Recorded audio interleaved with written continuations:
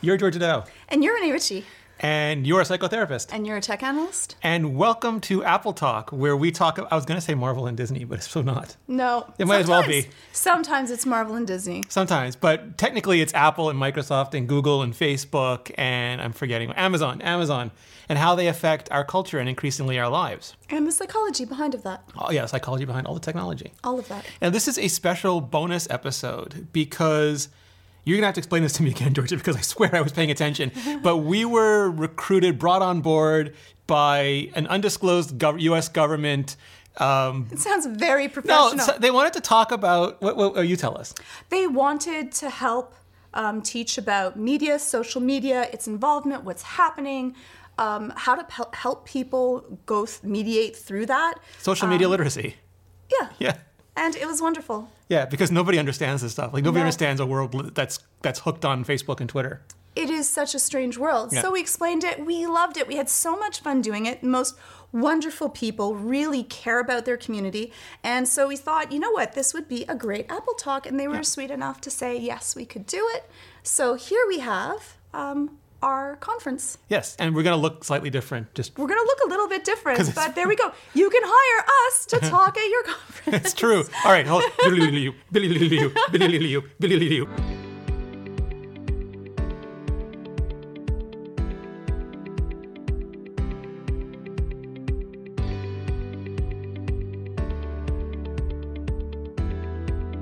And now please welcome Council Member from the City of Midland, Michigan, Diane Brown Wilhelm. Good afternoon and welcome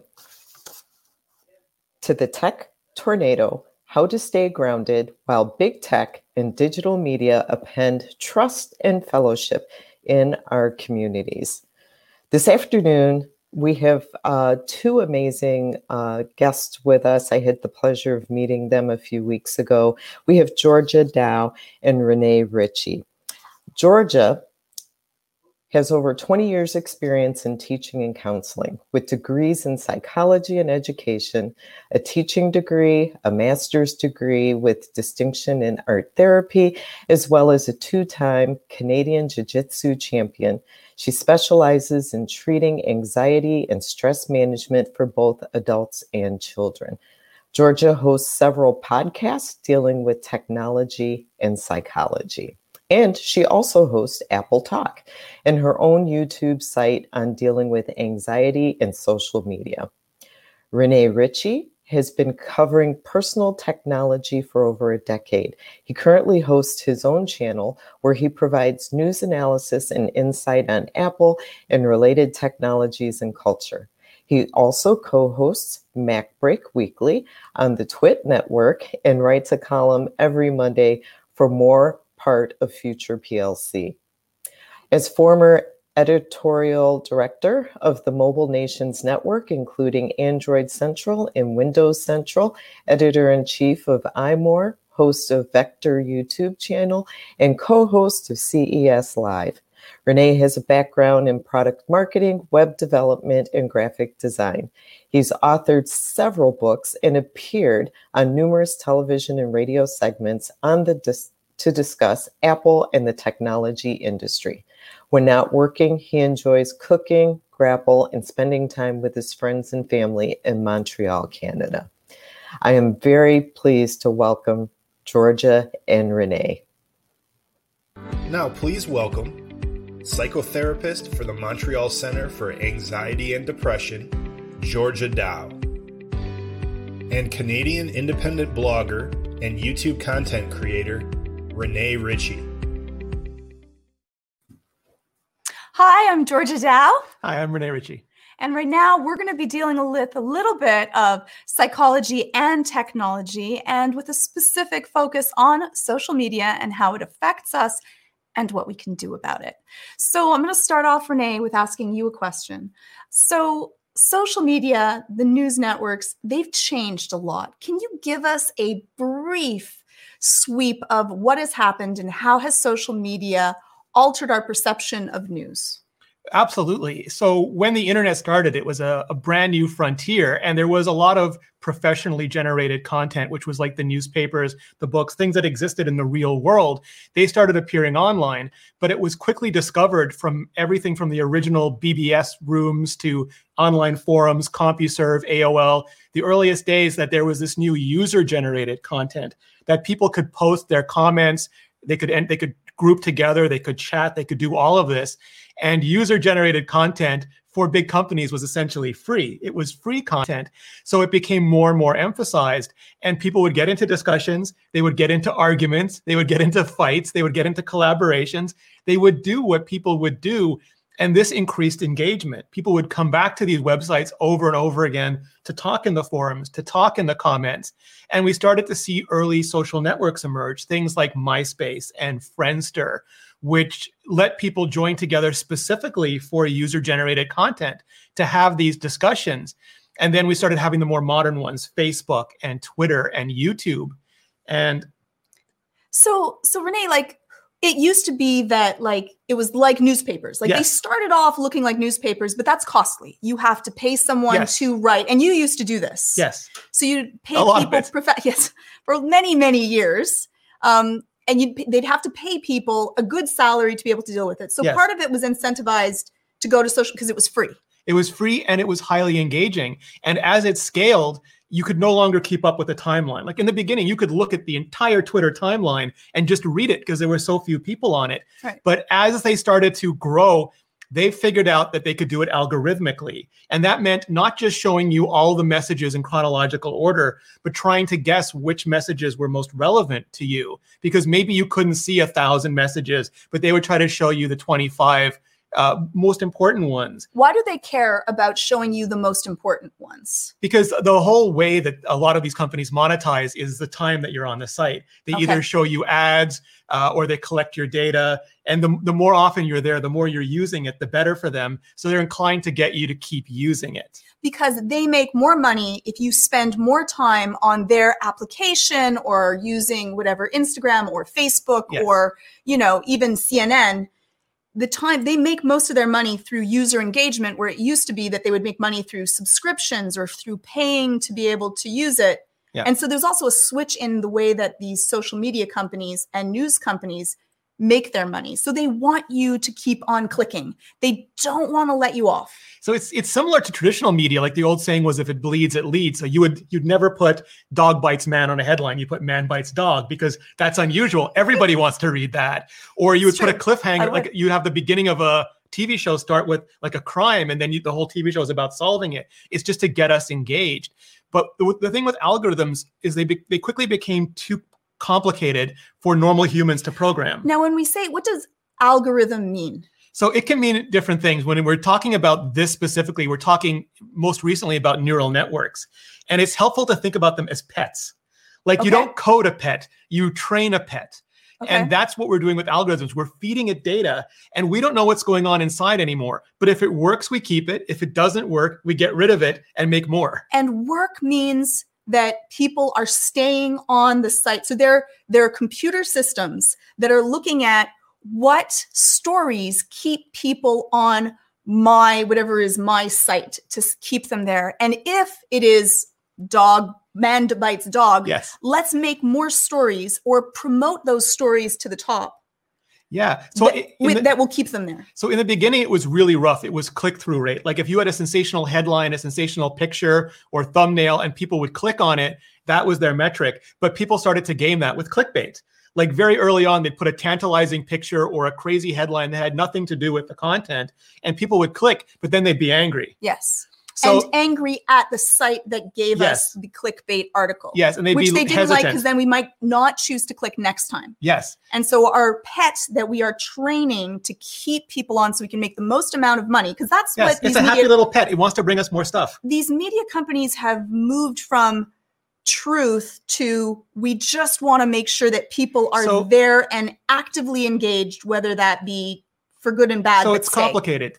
So they moved from the click-through rate to the watch time, like how long you were watching it for, because they thought that was a good metric. Like if you click on the video and you watch 90% of the video, it must be good because otherwise you would have stopped watching it.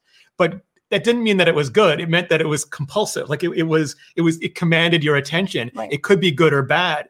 And that's why I think, to your point, we saw the rise of extremist content, because it is one type of content that keeps people engaged. A cat playing a piano keeps people engaged for a very short amount of time. Right. But really extremist, really sensationalist, those sorts of stories, it's the same thing we would read in a supermarket tabloid. It's why they were placed at the end of the supermarket aisle. It's just in digital form, and you get another tabloid immediately. Like they want to give you another tabloid immediately afterwards. So let's kind of go a little bit into the brain and why do we as humans, because I'll say it, I'll be the first one. I am this person. I will click interesting articles.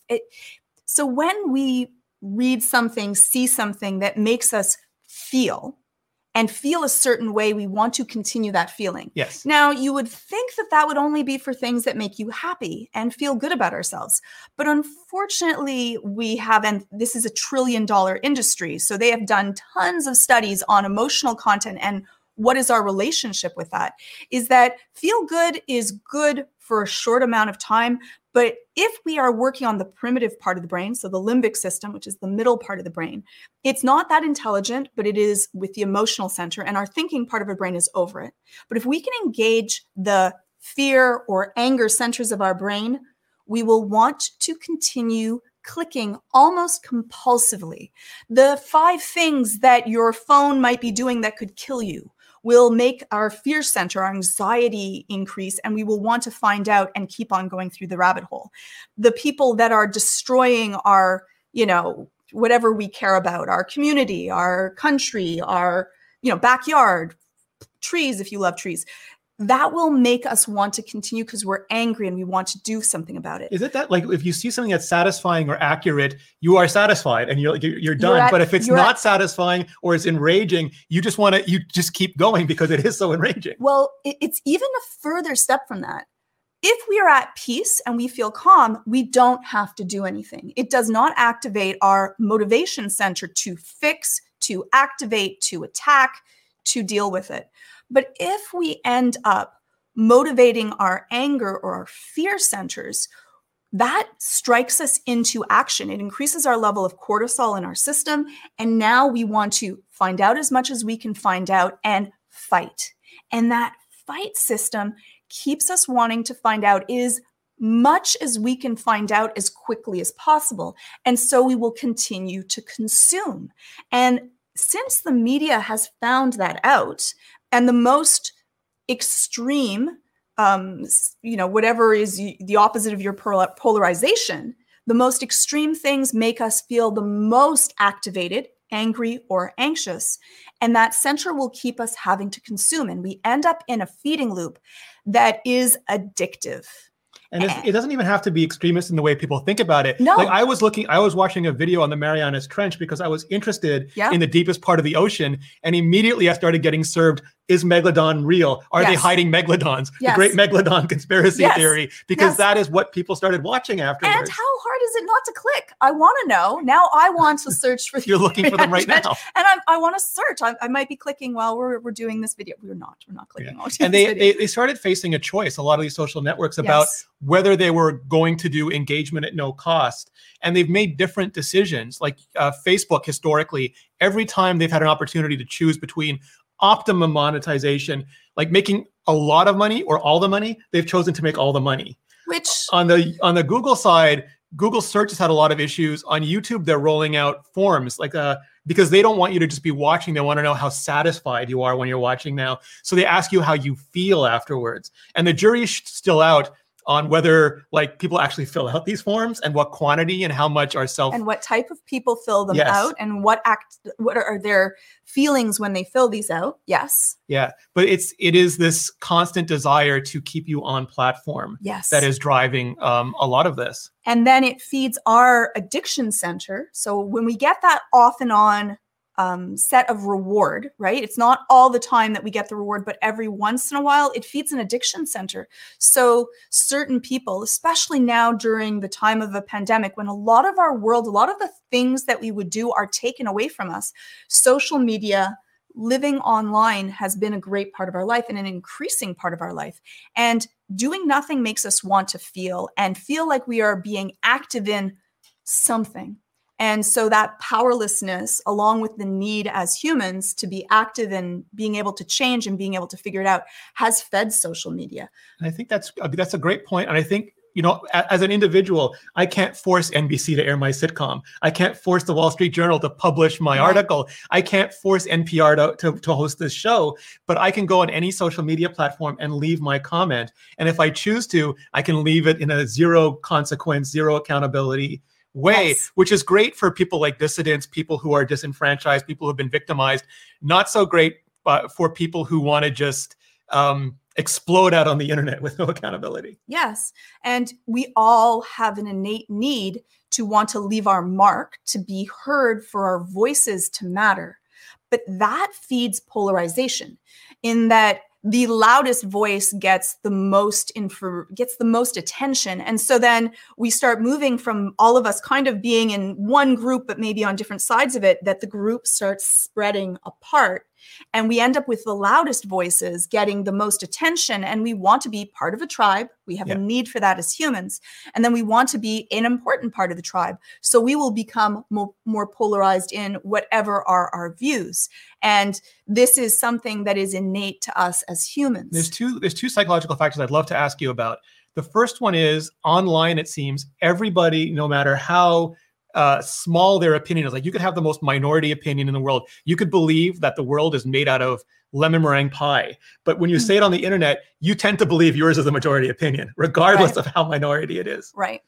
Well, unfortunately, that's more increased now, because also we don't hear divergent views. We can now be stuck in a bubble where we are going to websites. Like it used to be that where we would have discussions would be perhaps at church or the community center, the water cooler at work. Yes, or sports. And so we would have most of our conversations, because there was no online, one in person, and with people that had different opinions, where it wasn't about winning. It was about listening and learning and understanding. I'll be honest, it's kind of innate to us to want to win as well. But we were forced to have to interact with people that believed something different, which kept our minds more pliable. But now, and also they were our neighbors, they were our community, and we had a certain amount of shame about how we wanted them to perceive us. Like there was a community pressure. Yes. So I think it took the edges off the more extreme views. Yes. We had a push to actually be more in the community, because civil. We wanted to be part of a tribe, and this was our tribe. And now with online, not only do we end up with these divergent views, but we can shut out or block or cancel anyone that we do not want or don't like to hear their thoughts of, because they're different than us. We can self-select our echo chamber. And because of that, we stay in this little bubble with everyone else that believes what we believe. And so we think that it becomes mainstream, because anything that you say to yourself enough times, or that you hear enough times, becomes true, regardless of how outlandish it is. Yeah. The second one is another phenomenon where, let's say, you read an article about something that's really, really well. You see all the errors in it, and you want to write the editor. Even in the old days, the newspaper is wrong. Right. This crossword puzzle is wrong. I'm writing the editor. Right. But then you'd immediately read an article about something that you weren't an expert in, and you'd think it was 100% accurate because you didn't see any of the faults. And that happens in social media. Like on a topic that I know about, I can immediately see what I consider to be like a troll or deliberate instigation, all those things. But you go to a topic you know nothing about. Like if I'm suddenly in a knitting conversation, I don't know if they're pranking me or not. I can just assume everything what I'm reading is true. And it's pre-chewed information. Let's be honest, most of the time we're only reading the headline. Sometimes we will skim through the article because we don't concentrate for as long anymore, right? Like we have our time of attention span has been decreasing, unfortunately, because of media, because we like to click a button and immediate things happen. So we end up with not just that it's our information and our own skill level or knowledge base, which will affect whether we believe something or doesn't, but also how much is given. Is it skewed to a certain way in the article? Who wrote this? These are questions that we don't ask anymore. And so that media knowledge and our own knowledge do have a great effect on how much is something going to affect me. I read a psychology article. I am looking at what is the N value? How many people are in the study? Who did it? Is it double blind? Was this with twins? Was it only with 30-year-olds that are from this economic status? I know that will change what the variables are, and these are flaws. But if I read something on just a headline on Facebook on GPUs, I don't know anything about it, so I don't even have the knowledge to be able to make the proper questions. And then if it's a personality that I like or that's very charismatic, I might have an increased chance of wanting to, one, be part of their tribe, and so just believe them. And the thing that I think is hurtful to me as someone who worked in journalism for many years is that we have unprecedented access to primary sources. Right. Like previously, I could only read what the president said or what the head of Coca-Cola said. I could only read those things in a newspaper or see them on TV. But now almost everyone is tweeting directly, like the biggest CEOs in the world, all the world's leaders, local, provincial or statewide. I can read those tweets directly, right. But we're still, if you look at social media today, you will hear two things. One is they silence whatever form of speech I believe that I belong to. Yes. And second, that the speech that I believe I belong to is the only thing really trending. And it's not what I would call news. It's what I would call like tabloid. It's all tabloid stuff. It's the things we're reading the most, despite having the best access to actual information. It's so difficult because we are made to use up the least amount of energy to get the most benefit. So it used to be, okay, let's go a little bit back into our brains. Our brains have not changed in about 150,000 years. They're almost the same brain. So we have caveman brains in a society that is modern and has completely changed. So a lot of the stuff that drive us are maladaptive for today, but in Paleolithic times, these are great things to be able to do. And we lived in tribal states. This was really effective. So we don't want to waste energy doing something that we can do easier, because energy was something that was difficult. We starved to death if we used up resources where we shouldn't use it up. Now, for most parts of the world, not everywhere, but food is pretty plentiful. And so we don't want to waste energy. And researching, looking things up takes time, takes energy. But the third part is that we end up with something called cognitive dissonance. And this is really interesting because you'll probably be dealing with people that are either colleagues or friends or constituents that are going through something that you can tell there is a barrier to looking at something from another way. Cognitive dissonance is how we protect our belief systems. Not only do we protect our belief systems, but if someone else gives us an opposing belief system, one is we will sense that as a personal physical attack. We don't, because of our old brains, we don't actually know the difference. Our limbic system, again, it's very primal. The limbic system is the middle part of the brain. It's flat. It's not that intelligent. It's very emotional. Yeah. And then we have the cognitive system that's over it, the bumpy part of the brain, the thinking part we're all proud of. But often our emotional stuff is controlled by the limbic system. And when that is attacked, when our views are attacked, we interpret that as a physical attack. And so we're going to react with cortisol and epinephrine, adrenaline, and we are going to feel personally attacked. We protect our ego very strongly. So sometimes if you are giving someone a differing opinion, they will react very strongly, protect their own, because they don't want to change their beliefs. And I'll give you why, because this could be helpful when we interact with people. One thing before you go into the live. Yes. So the one thing that I find so fascinating is you have these two equal and opposing forces, is that because in a certain way, the internet has given us back our villages, our tribes, but they're disconnected. We're not actually together. Yes. At the same time, because there's such instant and ego gratification on social networks, it's created brand affinity, the likes of which we've never seen. Yes. Like back when we were young, and I'm not by any means saying we're old, but back when we were young, if a CEO was caught lying, and it hit the newspapers, they would most likely have to resign. Yes. If a company did something egregious enough to cause a recall, they would most likely, sometimes it would put them out of business. Mm-hmm. And yet today we live in a time where we have CEOs tweeting things that are probably actionable, and they do it over and over again with zero consequences. And also companies, there have been electronics that are literally exploding in people's pockets. And not only do they not get in trouble, people don't want to give them back because they think they're collector's items now. Right. These are the items that are there. But that becomes part of who we are. This tribe belonging to whatever it could be a sports team, whatever that might be, we want to protect because it's us. And so if we go against it because of something horrible that's happened, we've lost a piece of who we are. And so we will protect that even at our own cost, because the ego cost of saying we're wrong is very painful. It's actually physically painful. If you've ever had something that you really cared about and found out that you were wrong, it causes a crack to the cognitive dissonance that protection to our belief systems. And the reason that we protect it is kind of cool. It's that the world usually did not change. So we are now in a fast evolving, changing world where every 10 years, things are completely different. There was no TikTok 10 years ago. There was no change usually. Like if we go back, 1,000, 5,000 years ago in our existence, what was happening one year was going to be exactly the same that happened the next. So whatever was our belief system kept us alive. And so it was a smart idea not to change, because change was risky and change was dangerous. We decide to go to another place to be able to hunt for food. We don't know if there's going to be food, if there's going to be resources, if there's going to be an invading tribe, if there's predatory animals, if there's, And all of those exist on the internet. We just don't see them because but internet. they don't actually kill us Yes. anymore most of the time. Yes. Sometimes ideas can be powerful and dangerous and good and bad, but most of the time it's not. But it used to be. And because for most of our existence, those that stayed the same for most of the time did really well. And that's why we went from nomadic tribes to ones that were kind of stationary and then agriculture.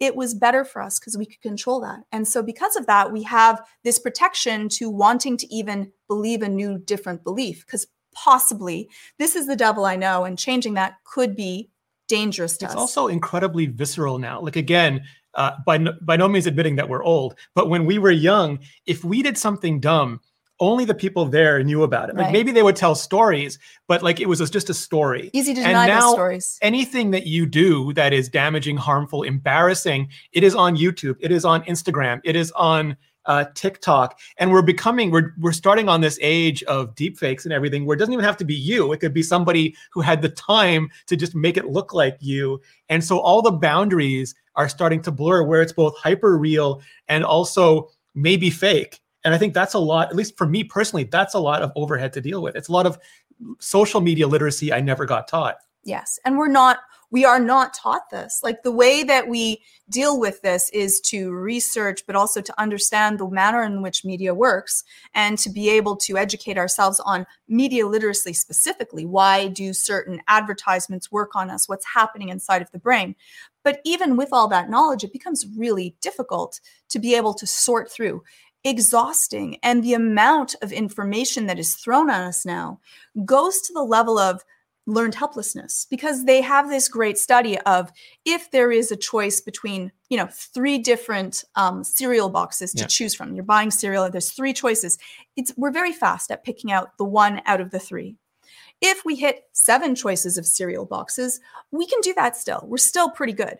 But now there is 150 different cereal boxes.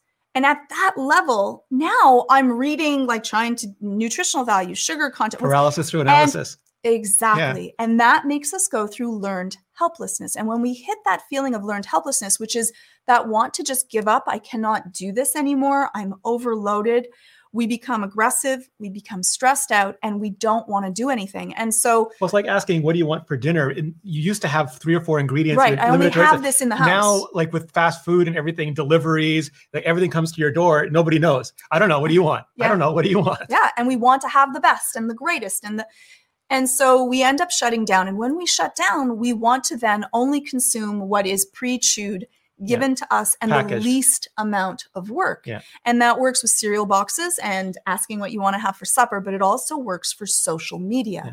And so social media companies I don't know what to think until you tell me. Exactly. Yes. They are giving you information that will make you stay, stick, spend your time, feed whatever is that bucket that you are dying to have filled. And for a while, I also lose the thoughts of what's happening around me. I don't have to think about the pandemic or my family or that I, lost my job. Well, and it's super validating because like a lot of times you do feel alone in the universe. And if you say something, especially something outrageous, you'll get a reaction. If you find an article, especially an outrageous article, and you share it to your community, you'll get a bunch of interaction. And we end up working in a very same way as those damaged social algorithms. Yes. It's almost like they're hacking us. Yes.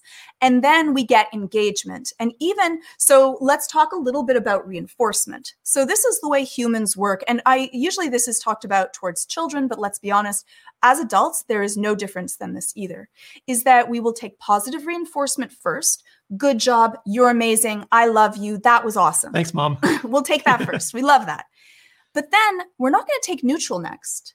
No attention is the worst for us. So we'll take negative attention next. So we might poke at people. We might attack. I might be angry at, my wife, or I've lost my job, or my children, or my dog, or whatever it might be.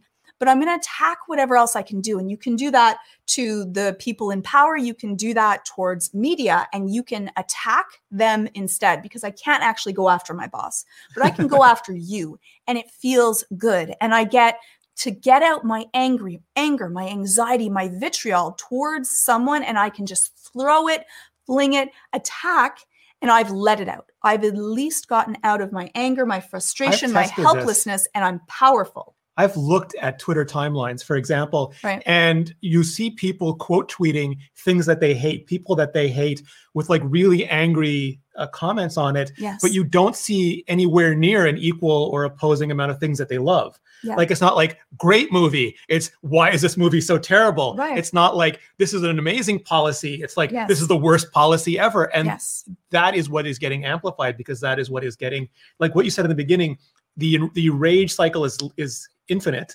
And also the negative attention keeps getting validated. So like that business model works. And I want to be angry after. I want to let my anger out at something that I can do something with, instead of feeling powerless, because feeling powerless is the worst feeling that we can feel. It brings on anxiety and it brings on depression. So at least there's something that I can do, and I feel active. And in social media, you can do a lot of that. And unfortunately, whatever you do, you get better at. But that's also for emotions. The more time that I spend being angry, anxious, forlorn, disenfranchised, the more time that I spend doing that, the better I get at doing that. And the larger is the payoff when I get to attack someone that is my placeholder for where all my anger gets reached out towards. So can I ask, how do we start turning this around, both individually and collectively? What are the sort of things that we can do to break these patterns or start creating better patterns? So one is, being able, so if we talk about like people that are in places of power, or we can talk about what we do with ourselves. So I'll start off with ourselves, and then I'll talk about how we can help those that we work with, those that we are working for, and how do we build really a community. One is that for ourselves, I really tell people, be careful what you consume. Like, we're very careful. We know that you are what you eat. You are what you read, see, and do. And though we need to be knowledgeable, there's a point where it's no longer being helpful, but being harmful to our bodies and to our brains. Because whatever emotion you have, you're releasing feelings are a neurotransmitter. They're a chemical reaction.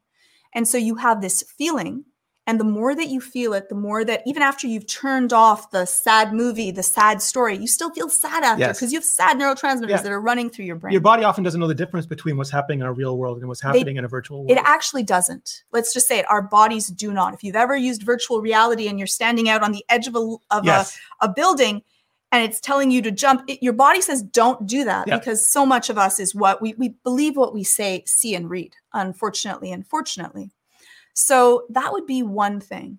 And the second thing is make sure that you're taking good care of yourself. How much time do you spend on social media? Are you reading every single angry article, every comment that you're getting? And are you feeding it yourself? Because then it will increase the chances of when you engage with someone else that you're going to be aggressive, you're going to be defensive. And when you're dealing with others that may be angry or frustrated or hurt, and it's hard when someone comes at you with a lot of vitriol and a lot of force and a lot of anger. Because you want to force back. Well, you want to say, I'm not a bad person. I am doing everything that I can. Or you want to say, how dare. That's true. That is true. And so I deal a lot with that as a psychotherapist. I've had many people come in angry at me, frustrated at me. Why, Georgia, did you? I deal with parents and I'm dealing with their children. And, that can cause a lot of anger and frustration. But I'll give you the tips of how to deal with this to help people. And I can tell you what I've been doing. You can tell me if it's good or not. Okay, perfect. So, why don't you tell us what you do? Because why don't we go, So first, I've done a few things because I had to cope with the last, people argue over anything. It doesn't have to be stuff that's world changing. Like people argue about Pepsi versus Coke and about, Marvel versus DC, like anything, Xbox versus Sony, like anything, people will argue about it. And there are toxic levels of fandom, if you want to call it that, across everything. Like for me, a lot of it was technological, like Microsoft versus Apple or Android versus iPhone, all these things, really toxic. So I stopped looking at mainline Twitter and mainline Facebook, and I created lists of people that I trusted and respected to look at it. And there were certain industry leaders I had to know what they were saying or doing, but I chose trusted sources, like reasonable sources, as pre-filters for that. And then I also, influenced entirely by you, I made it a rule that I would 99.9, like I will never quote tweet something negative because I believe I'm just giving it attention. Like I'm rewarding the negative attention seeking. So what I do instead is I quote things that I think are positive, that I want to promote, voices I want to find heard, and what I think are reasonable solutions to problems that I would love to see implemented. So I because as much as the world trains an algorithm, we all train our personal algorithm, and I wanted to take responsibility for training mine towards what I felt was a better world. I like that. I think that that's all really good. What happens though is if you have to talk to someone, these are the people that you are, running a team with, or these are your constituents, or these are your colleagues. And so you're going to have to interact, and they're angry and they're frustrated and you are to blame. This becomes they believe really you are to blame. And maybe you are, and maybe you are not. The thing is that it doesn't actually matter.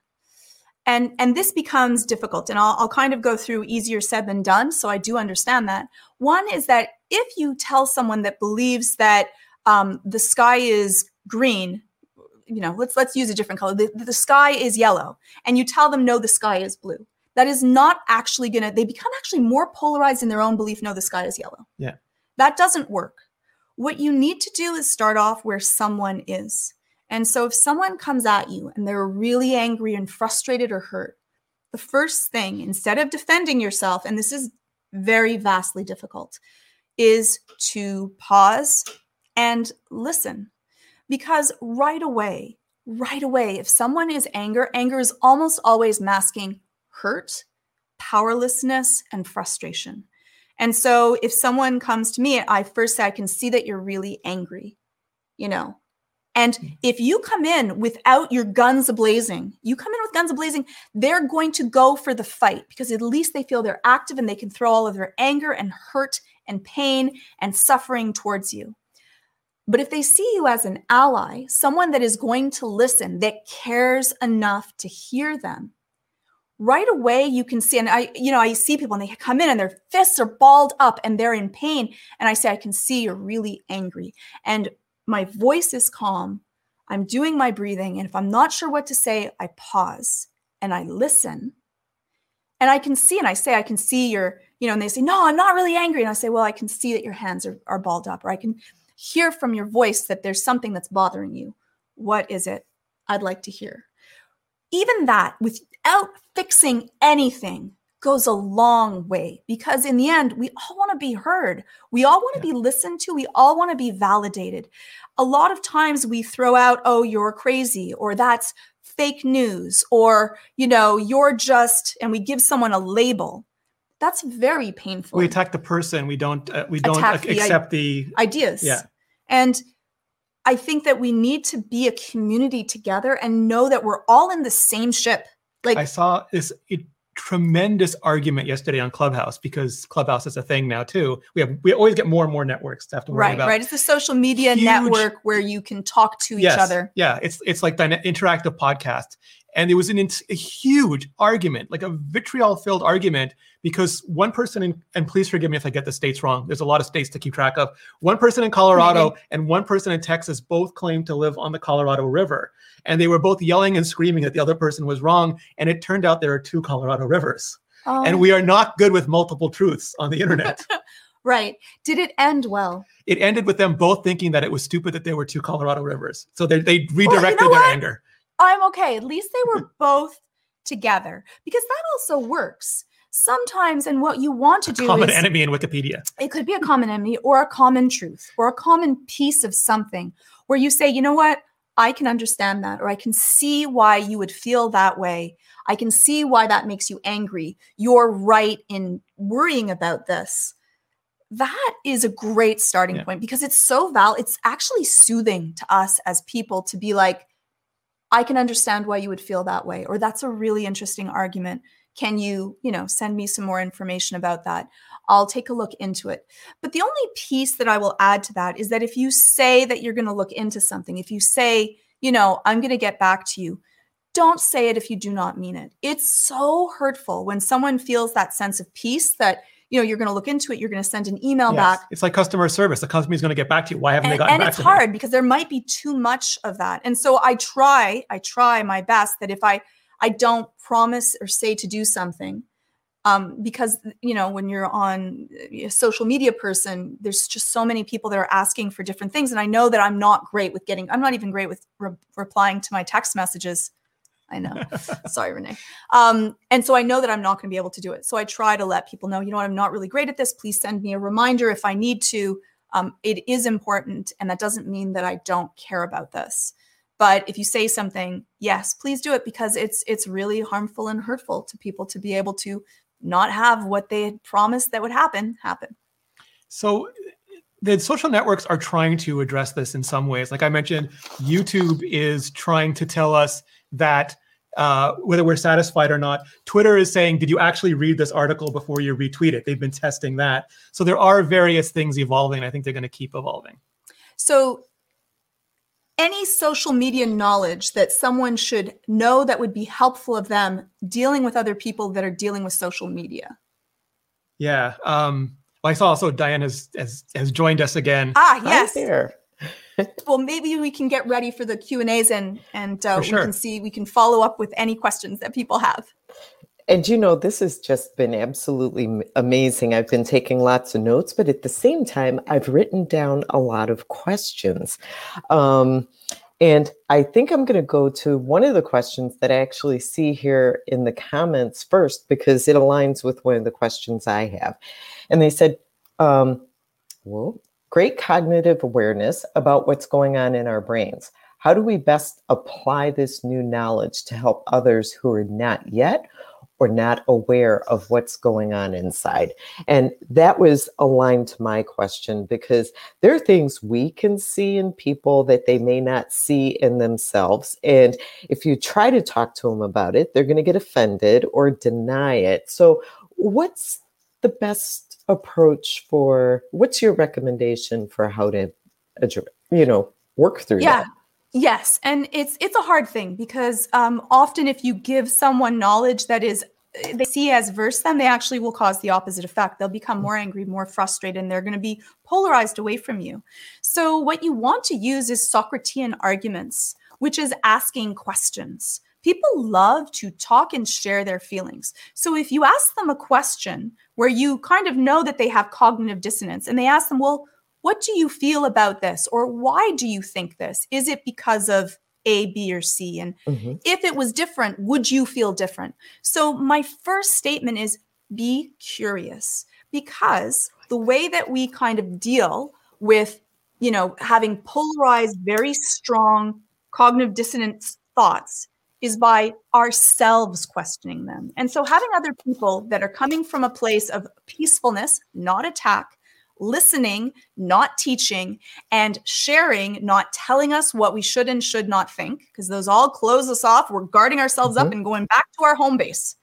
That opens up discourse. And we want people to question and think and deal with it for themselves. One of the best things she used to ask, or you used to ask me, was I would say, they said blah, blah, blah, blah. And she would stop me and say, who's they? Yeah. And just me having to go through that often started a whole new line of thinking in me. Yes. And it comes from within the house. Yes. Right? And that's the way that we help change. So now this is a curiosity question. Is there a difference between listening and hearing? Oh, that's so good. That's so, we could go, that's a brilliant question. And that could be an entire talk on themselves. What's fascinating is there's actually a saying in Chinese that is listen but didn't hear. It's one of the most common things you say to people. Yes. There's a complete difference. One is you're building up your own defenses and you're trying to go on the attack and you're just waiting to speak. And the other one is being actually interested in finding out and walking a little bit in someone else's shoes. And if you do that, one is you're building community. 2, you're building an alliance between 2 people. And 3, you will have a better understanding of why someone feels that way. So I always start off with, I could be wrong, because I could be wrong, and let me learn. And you teach me. And we start from there. We take the journey together. That's good. Let's see here. We have another question. How can you avoid getting biased information when you don't know you are? Oh, that's a tough one. I think that Renee's point of looking at primary sources is wonderful. I think that it's time consuming though. And so, but for something that's important to you, for something that matters, I always say, go to the primary source. Even when we just, broken telephone, we're copying one word that is said to us. Yeah. There's a great chance by the time that it reaches the end of the telephone that it's not going to be there. There's Renee? also, no, for sure. There's also, I went to school during a period where when you wrote your theses, they assumed there would be bias. So you didn't deny bias because nobody is truly not biased. I like that. You admitted that you had biases and you tried to understand them. And we all do. We also often have trouble differentiating objective and subjective. Like there are movies that I love that are subjectively terrible and movies that I don't like at all that are objectively brilliant by, every cinematography or scripting standard.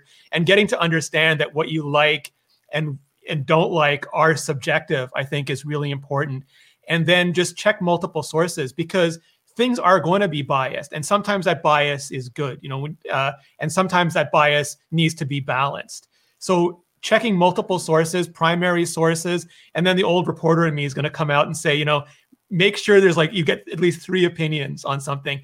Also, not opinions from people who are directly invested in it. Right. Is That's often true. really important. That's true. If you work for the sugar company and you're talking about how great sugar is. Your kid is always going to tell you something that is really pertinent to them, which is why you've also got to ask the teacher and then another student. Right. And try to give the opposing arguments. Yeah. Because sometimes there is no black and white. Right. It's all forms of gray. And when we can understand that I have my own biases, I might be wrong, and there are differing opinions that may also be right, then we can hopefully at least all be paddling the boat in a similar direction. Close to the same direction. If you want good goals. Yeah, if everybody wants good goals, it's a good motivator.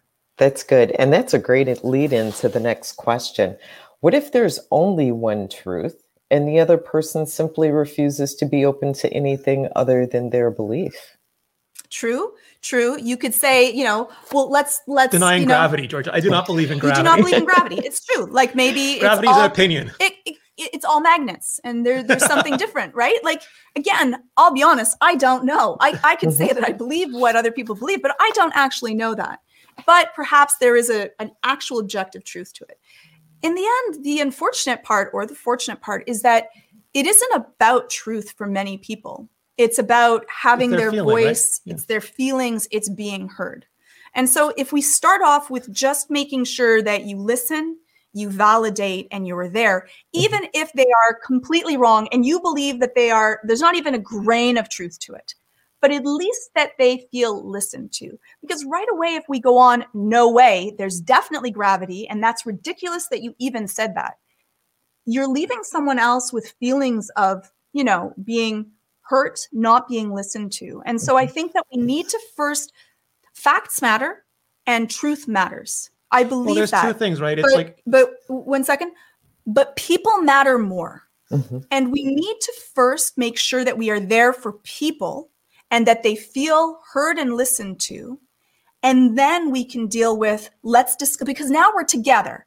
If we are apart and our weapons are at each other's throats, we are not going to, it doesn't matter what the consensus is.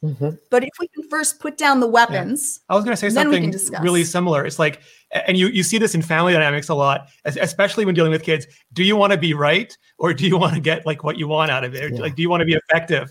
And a lot of times in order to be effective, you have to be heard. And that means you have to use your verbal jujitsu to put somebody in a state where they're willing to listen to you. And often that's exactly what Georgia said, is you start asking questions. Rather than contradicting or arguing, you start asking questions. And the more questions you ask, if they are really factually wrong, those questions are going to lead them to at least doubting the facts and opening up to more potential answers. And they might talk about it more. Yeah. Because once we start going back to our own area, our own base, and then we're just feeding back into the machine of whatever is, gravity is not real, then we're not going to reach anyone. In the end, we have to do this together. And sometimes that takes someone reaching out to someone else and being there with them, even if you completely wholeheartedly disagree. We can't forget the people that are there with it. And I think that we can often, get onto a pedestal and we want to stay there. Mm-hmm. Okay, so I know we're getting close to time here, but I have to ask this question. So we've seen all of the Twitters, Facebook posts, all of those things from a federal level. It's gone down to a state level. And everybody on this call is representing their communities, local bodies. What would be your tips for us to take away so that, one, whatever local body you're with, you know what? You're not attacking each other as the face of your community. And then secondly, you're not attacking the community as a whole because they may have different values, opinions, and thoughts than you do. Can I try first and you can tell me if I'm right or not? Yeah, please. So the way I approach these things, and I'm not doing this on a political level, but I've done this with a lot of online communities, is I always try to remember my goal and then work backwards. So instead of just facing something and trying to negotiate in the moment, I always, even if I have to put a sticky note in front of me, what is my end goal? And then the strategy to get there might evolve, but I'll always employ strategies to get me to that end goal. And the goal might change as I get more feedback, but I always want to make sure I'm keeping the result important, like in front of me, and not just getting sidetracked by the myriad possibilities for diverse, argument. Yes. If you work your way backwards, that what I want to build is a strong community where all of my constituents feel heard and listened to. And they've spent the time and effort. Whenever someone messages me, even if it's an attack, they spent the time and effort. They cared enough to send me a message. And so if I want to build community, how would I do that? And they're angry and they're upset at me. And they're a majority in their own mind. And they may be the actual majority. And maybe I'm the minority in my viewpoints. And so what do? Is we find a place that we agree. We thank someone for the time and effort that they spent to deal with that. And we open up the discourse for, let me know how you feel.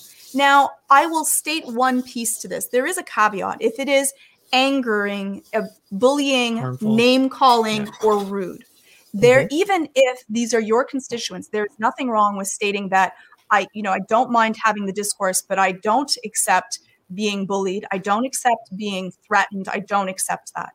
And if you wish to speak, that is fine if you can do this in a way that is respectful.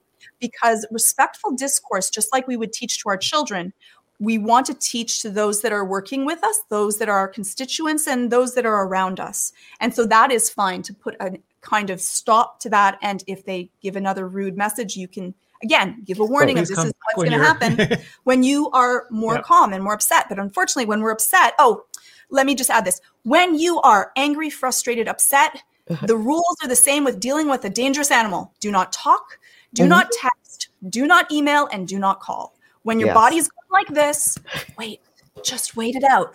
Don't even type it out yet. Just you can type it out on something that is not social media, because sometimes people hit send by mistake. Journal it out, wait, and probably within a day, you're going to feel better and happy you did not send it. That feeling, limbic brain, emotional, you're going to say something that you shouldn't, and people will remember forever, and the internet is forever. I was going to say, it will always come back. It's like that saying, always don't a tweet. Put anything out there you don't want your mom to read. Anything you can say will and should be used against you, they in feel, the court of right? social In a court, yes, exactly. So be careful. Be careful. Renee, Georgia, thank you so much. This has been an incredible session. Any last words before we wrap up? Well, I'll just say thank you so much to everyone that is trying to build community, that cares passionately about trying to make this better. We're all in this together. We need to remember that we're on one boat all together. And so hopefully we can have more open discourse and discussions where we work on all of us kind of heading in a similar direction. Doesn't have to be the same. And I'll just add, we are what we click on and we are what we post. So each and every one of us can make a better world every day just by being more conscientious of that. I like that. Excellent. Well, so good to see you again. And I hope we'll keep in touch. Take care. And thanks everybody for joining. All right. Well, that was phenomenal. I really had a lot of fun doing that. I had a lot of fun doing it as well. It was an absolute blast. And as always, if you're watching on Nebula, stay tuned because we still have a bonus segment to get to. If you are not watching on Nebula and you really want to be, you really should be, because among other things, we're now beta testing our new content API, which is just so fast. It is so fast, and you can find Flash went, oh my God, that's so fast. Flash is like Speed Force, Content API. I want the Content API. That's true. That's true. You can find that at beta.nebula.app. And if you want to have access to all of that, just go to curiositystream.com/AppleTalk. Sign up there. You not only get Curiosity Stream's award-winning documentaries and series, just really amazing, amazing stuff, but you also get Nebula for free, bundled in. I think Curiosity Stream is right now, I want to say like 20-something% off. It's less than $15 for the whole year. It's less than an all-dressed pizza for the whole year. 1 month of Netflix or this? Yeah, and with this you get us. No ads, no sponsors, bonus content. So much better. All of our videos, Apple Talk, a bunch of like Legal Eagle and Thomas Frank, and just so many other people. It's amazing. Jordan Harrod, Epos Fox. The list goes on and on. So just go to curiositystream.com/AppleTalk, sign up, and then you'll get the bonus segment. And if you are leaving us now, Georgia, where can people find you? You can check out, I'm on Twitter. It's at Georgia_Dow. On YouTube, it's YouTube/Georgia Dow. Yes, youtube.com. I knew that. YouTube.com/Georgia Dow. I was just checking if you knew that. And you can shoot me an email, Georgia@westmounttherapy.com. 2 T's. And you can reach me at youtube.com/Renee Ritchie or at Renee Ritchie on the social media things. Except for one. Except for TikTok, where it's Renee Ritchie was taken because Renee Ritchie was taken. It's illogical.